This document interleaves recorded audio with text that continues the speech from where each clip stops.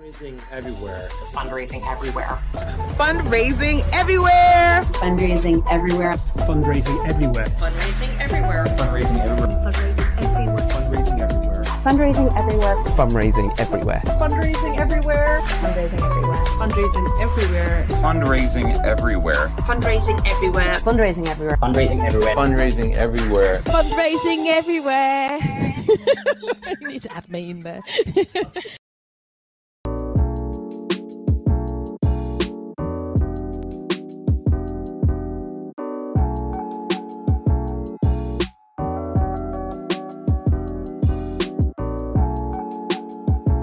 Hello, Leadership Fest 22, and welcome here in the Culture Tent. Really appreciate you being here with me for this session today, which is looking at the loneliness of the long-distance leader. So, in effect, what I'm going to be hopefully doing over the next 20 minutes or so is sharing with you some of my experiences of leadership over the last 20 years or so, and hopefully the lessons that I've been learning will be of some use to you. So I hope that's what you're here for. And let me say a few words about who I am as we go into the session. My name's Joe Jenkins, and I've been in the charity sector around 20 years. 12 of those have been on executive leadership teams. And today I'm proud to be Executive Director of Social Impact at the Children's Society. And if you've not heard of us, we're a national charity. The reason we're here is to build a society for all children. And our big goal this decade is overturning the damage and decline in children's wellbeing. And my part in that goal is leading on our social impact. So that's creating social change with children and growing support for the Children's Society. And in the time that I've been in various different leadership roles, particularly titled positional leadership roles, I've been paying a lot of attention to what does it mean to be a leader? What does it ask of me? And what do I bring to leadership? And I'm hoping to share some of my reflections on that in this session. If you'd like to keep in touch with me after today, you can find me on social media at Mr. Joe Jenkins. And I put a picture there of me and my dog, Axel Rose, just to give you a fair warning that if you follow me, you'll probably see my most popular posts tend to involve Axel more than they involve my words of wisdom. But you're welcome to be there for both. And you might also be interested in a podcast that I hosted back in 2020, where I had the privilege of spending time with some of the most inspirational leaders in our sector, chief executives, politicians, business leaders, each who were sharing their reflections on leadership. And so you can find that at Opmo Podcast. The session was called On the Mind Of, and much of what I'm sharing today also builds on some of the lessons that I learned hearing other leaders reflect on their experiences too. And I'm joining you today recording a session a couple of weeks before Leadership Fest in the middle of Mental Health Awareness Week, which feels really fitting for the subject of this session, because the focus of Mental Health Awareness Week has been on loneliness and encouraging people to feel safe to share their experiences of loneliness in order to help others through their own experience. And it's certainly something as a leader that I've experienced over the years, is why I chose the focus of the session to be loneliness of leadership. Because often the story we tell ourselves around leadership is that it's a big role with little support, and that's an inevitable part of the job, that you have to carry things on your own. And yet, as I've really lent into what it means to be a leader, I've learned that often the opposite is true. And it's breaking down some of the myths and stories that I've heard about leadership and how I've experienced them differently that I hope will be of value to you today. And before I get into the session, I'm going to refer to a different kind of sport. Now, please don't log out as soon as you see some snooker. I promise you, I'm not a sport nerd. I'm not stato. But I wanted to just draw on something that inspired me a couple of weeks ago before I was recording this session. And that was the World Championship Snooker that took place over the bank holiday weekend. And I find something really, really therapeutic about losing myself in the snooker. I don't know why, but I can happily sit there like I'm gazing into a lava lamp for several hours and find quite a state of calmness. But actually, the moment that really stood out that I wanted to share with you involved this person, Ronnie O'Sullivan. And it was just after he had won the semi-final over that bank holiday weekend. And he gave a rare interview in which he was asked about his experience of being one of the most successful sports people of all time. And what struck me was he talked really openly and honestly about the mental health struggles that he had had as a sports person, as a human being for many, many years. He said that when he was out there and in between games, he was full of self-doubt. He struggled with his confidence. He was constantly believing that he wasn't good enough. Now, this is somebody who had just won the semi-final. He, in fact, went on to win the final for a record 7th time. And he is well regarded widely as the greatest snooker player of all time, quite possibly one of the greatest sports people of all time. And yet he still struggles with those questions of self-confidence, full of self-doubt, which I took as encouraging because as I come into this session here today, I'm someone myself who regularly grapples with self-doubt, even to have the confidence to sit in front of you and say that I have anything worth saying about leadership. And it's taken me a lot of time to really build my own kind of resilience and my own confidence in leadership. And it's that journey that I hope will be relevant to you today. But also that confidence to be able to speak out so that others can understand that we all go through their struggles. We all have some level of imposter syndrome, and we can all show up and succeed. And what was interesting to me was that Ronnie O'Sullivan talked about how 10 years previous to that weekend, he'd been ready to quit the game because he just didn't believe that he had what it took to be a successful leader in sport. And it was only when he had an intervention from a therapist who's then been alongside him for the 10 years that followed, that he really gained the insight into the stories he was telling himself and how to tell better stories about how he shows up, how he works through those doubts, that he was able to really thrive and go on to become the champion that he is today. And so much of what I'm sharing here isn't about techniques and skills. It's really about the stories we tell ourselves as leaders and the way in which we build our resilience and confidence. And so I'm going to just start by sharing some of the stories of leadership that were front of my mind when I first stepped into some of those titled roles, when I became a senior manager, when I joined an executive leadership team. Stories that I tell myself, stories that I hear others tell, expectations that I feel are often carried around what it means to be a leader in any organization. And the first of those is this idea that the boss knows best, that the role of a leader is to be the person who is the biggest expert in their field, who never gets things wrong, who knows better than anybody else what the right answers are. The second story I hear repeatedly is that the more important you are, the busier you should be, or rather, the busier you are, the more important you must be. This idea that your worth is measured by the number of things you do, the number of hours you work, the places that you're seen, both internally and externally. The third story I've heard many times around personal development is that you need to focus on your weaknesses. So when you're looking at your learning and when you're looking at how you're showing up as a leader, you need to look at where are you really weak? Where are you really struggling? Where are your vulnerabilities? And then work on building those so that you're strong across every facet of your leadership. The fourth story is this idea that the leader needs to put on a brave face, that to show emotion is to show weakness. You need to apologize if you allow some emotion into your leadership and in any organization. That strong leadership looks like someone who is always positive and optimistic and never has a bad day. The fifth story is this idea that in leadership, our job is to get everyone to agree. That building successful teams as a leader is about getting people to get on with each other and to agree with your argument, to win the argument, and to get everyone in a place where everyone has the same view and is all pointed in the same direction.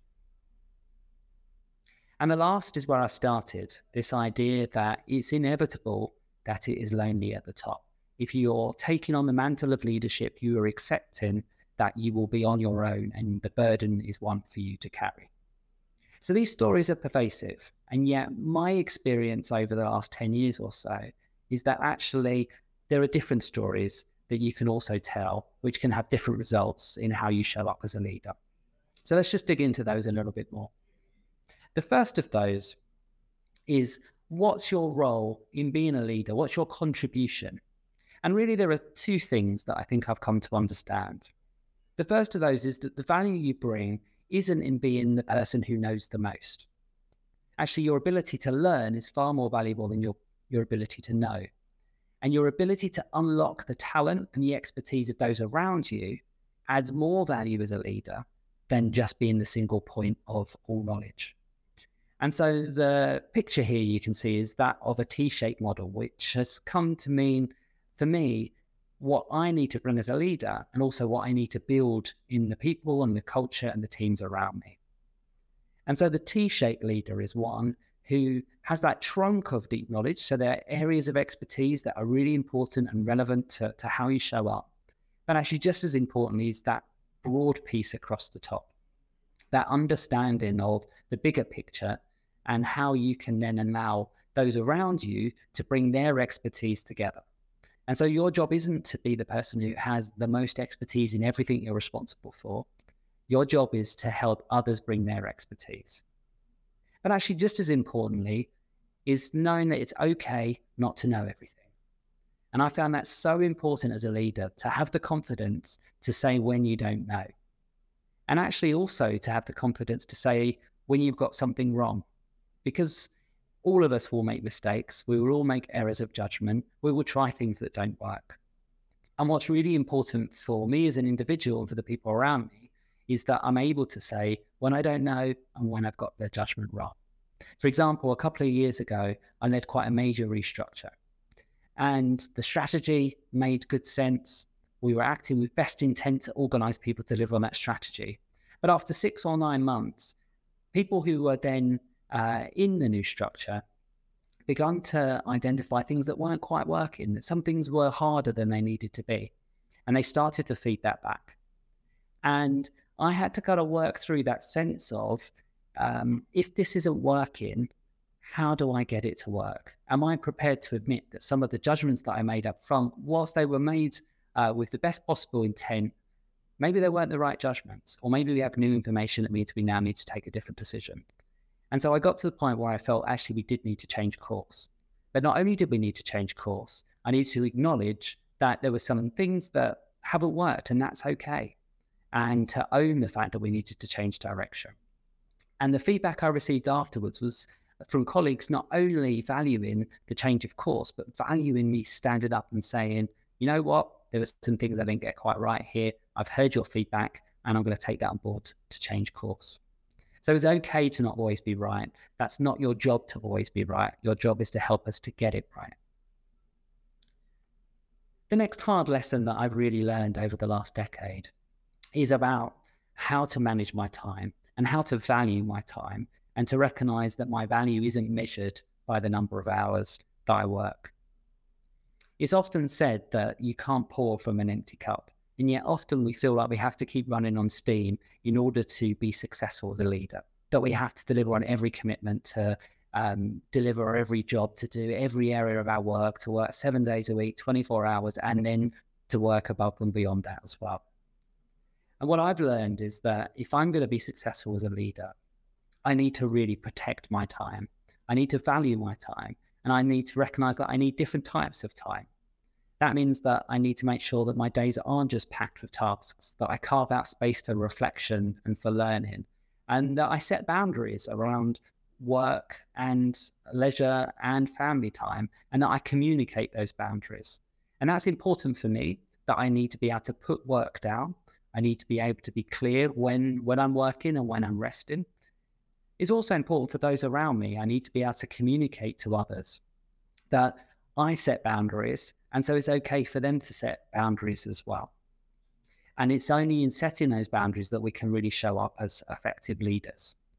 There's a pervasive myth that the more hours we work, the more we get done. And yet all the evidence demonstrates that actually we peak in terms of our productivity. Once we start working more than about 40 hours a week, actually the value of our work goes down to the point where we're better not doing the work at all. And so it's really important as a leader to both invest in that self-care, set clear boundaries around your work, and communicate those boundaries so that others can be inspired by that and know it's okay for them to set boundaries too. One of the things that I've really learned to understand about myself is where my strengths are, and also how to play to those strengths. I've actually been inspired a lot by the work at the Children's Society with young people, and the way in which we work directly with some of the most vulnerable young people in society is called an asset-based model rather than a deficit-based model. So rather than working with young people on the things they don't have, we work on the strengths that they do, and we build out of the assets and the resources that they have available to them. And I've learned that about myself and those I work with, that the way that we show up and the way that we can have the most joy in the work we do is by understanding and playing particularly to those strengths. And so I look in myself and in those around me to understand both my strengths and my skills. Now, my skills are the things I need to be capable of doing in my role. And of course, we always need to be building up that toolkit of things we need to be able to do in order to be successful. But my strengths are the things that give me joy. And the thing about the strength, you know when you're playing to a strength, because this is when you feel energized by the work that you're doing. It's when you feel you're in that flow state where things come naturally and you've had a good day when you've been playing to those strengths. Whereas often our weaknesses are the things that take energy away from us.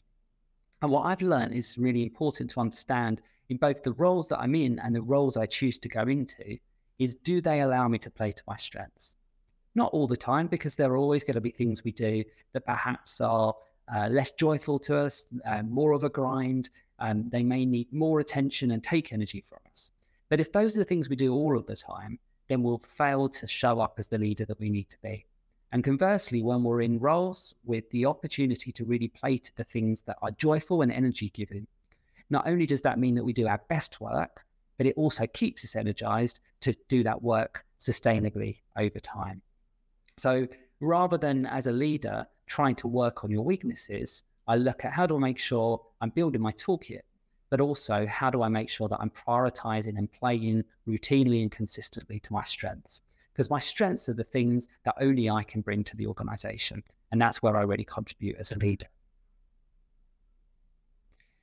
Now, this sense of putting on a brave face for me has been a real lesson over the years, because I was brought up in a family and in work cultures where both leaders generally and also men are seen to be people who don't cry, don't show emotion, don't crack, and that is strength.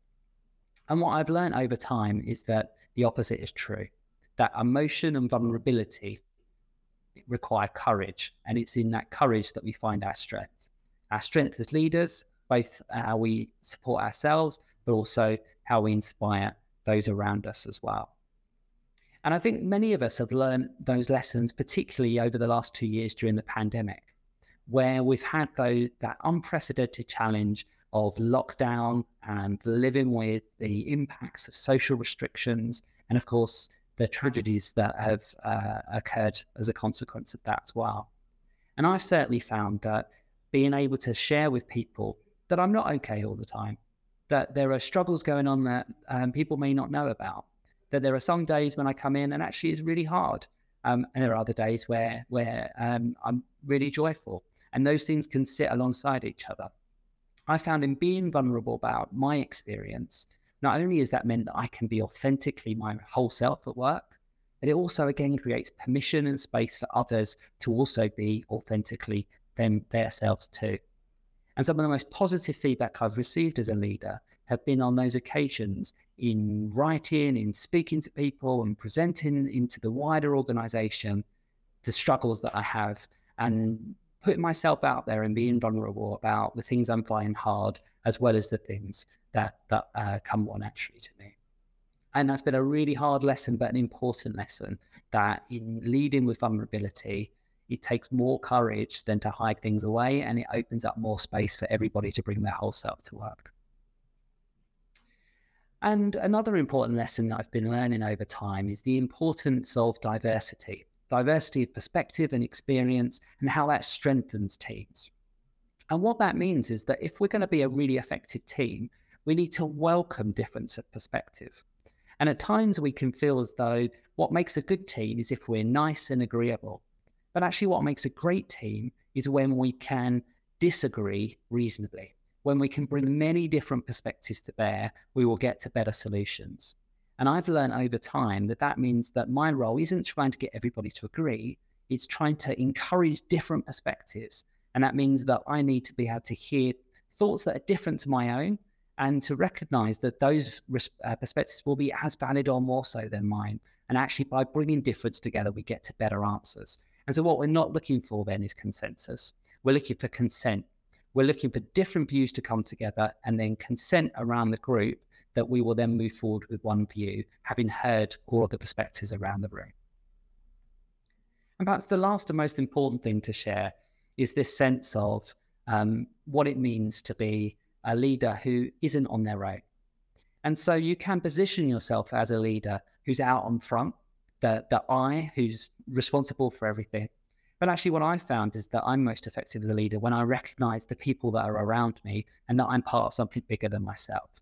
That I create the space for my team and the people around me, my peers, to build support networks more widely, to lean into others and know that putting myself out there and asking for help, again, is a real strength, and that I get value from others and they get value from me. And so, of course, there are personal accountabilities as a leader that I carry, but I can share the responsibility. And by being open to engage with others, actually, that's a strength of my leadership rather than a weakness. So let me just remind us then of these stories of leadership, which I think are myths. I think these stories that we've allowed to tell ourselves over time are often the things that hold us back. What I've learned is that there are different stories we can tell that actually allow me to show up differently and also create space for others to lead as well. That I'm here to get it right, not to be right. The boundaries really matter. Our impact is more important than the number of hours we do in a day. That we need to play to our strengths, to the things that give us joy, because that's how we can show up and make the biggest impact as a leader. That it takes courage to share vulnerability, but in that vulnerability is strength for both myself and my own resilience, but also inspiring others to be their self at work. As I said, great teams argue more, not less. And what we're aiming for is consent through bringing together different perspectives. And lastly, we're not alone. And asking for help from others is a strength of leadership, not a weakness. So let me leave you with this thought. Brené Brown is a thought leader that I have taken a huge amount of learning from over the years. I would recommend you look more into some of her work. And I'll leave you with this quote. Brené Brown says, "Let go of who you think you should be in order to be who you are. Be imperfect. Have compassion for yourself. Connection is the result of authenticity." So I hope that this session has helped you think about some of the stories perhaps you tell yourself about leadership and some of the stories you could be telling yourself about leadership and how you can bring your whole self to work and be your best self and recognize that that doesn't mean being perfect. We're not here to be right. We're here to get it right for ourselves and for others. Thank you very much for joining this session. I hope you've got something from it and enjoy the rest of Leadership Fest. Thank you so much for listening to the Fundraising Everywhere podcast.